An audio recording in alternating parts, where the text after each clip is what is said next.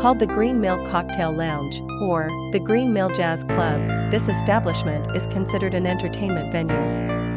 Located on Broadway, in uptown Chicago, it is known for its jazz, poetry, and connections with its mob history. Originally, the lounge was named Pop Morris's Love House, and opened in the year 1907, and was renamed Green Mill Gardens a few years later. In its earlier years, it was a popular hangout for movie actors nearby. The namesake gardens were removed in the 1920s during the construction of the Uptown Theater on the same block. During the Prohibition era, Jack McGurn, a notorious mobster affiliated with Al Capone, became part owner. He was also a singer and comedian. Joe E. Louis was attacked by McGurn's men in 1927 when he refused to take his act to the Green Mill. Louis's throat was slashed, but he survived.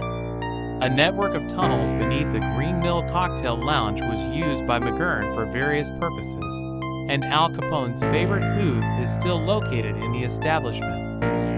Located west of the short end of the bar, Capone and his men would sit there, because it allowed a clear view of both the front and back entrances of the establishment.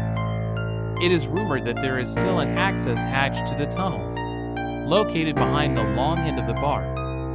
The tunnel supposedly leads from under the bar to the street and finally to an adjacent building. This is how Capone was able to elude the authorities and rival mob gangs when he visited the Green Mill. After Prohibition, the Green Mill became more of a reputable establishment, attracting many popular jazz acts. The business began to struggle in the 1970s, but was revitalized with a new owner in the 1980s. In 1986, the Green Mill became home to the Uptown Poetry Slam. A lot of people involved in paranormal research claim that this establishment is haunted by Al Capone. From all the information that I have personally gathered, and the stories that I have read, I don't believe that it is Al Capone. Instead, I would say that this establishment was haunted by Joe Louis.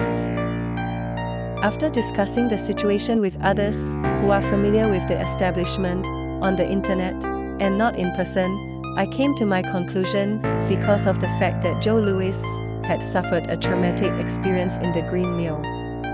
There have also been claims that the Green Mill was one of Al Capone's favorite hangouts, but there is absolutely no proof that it was.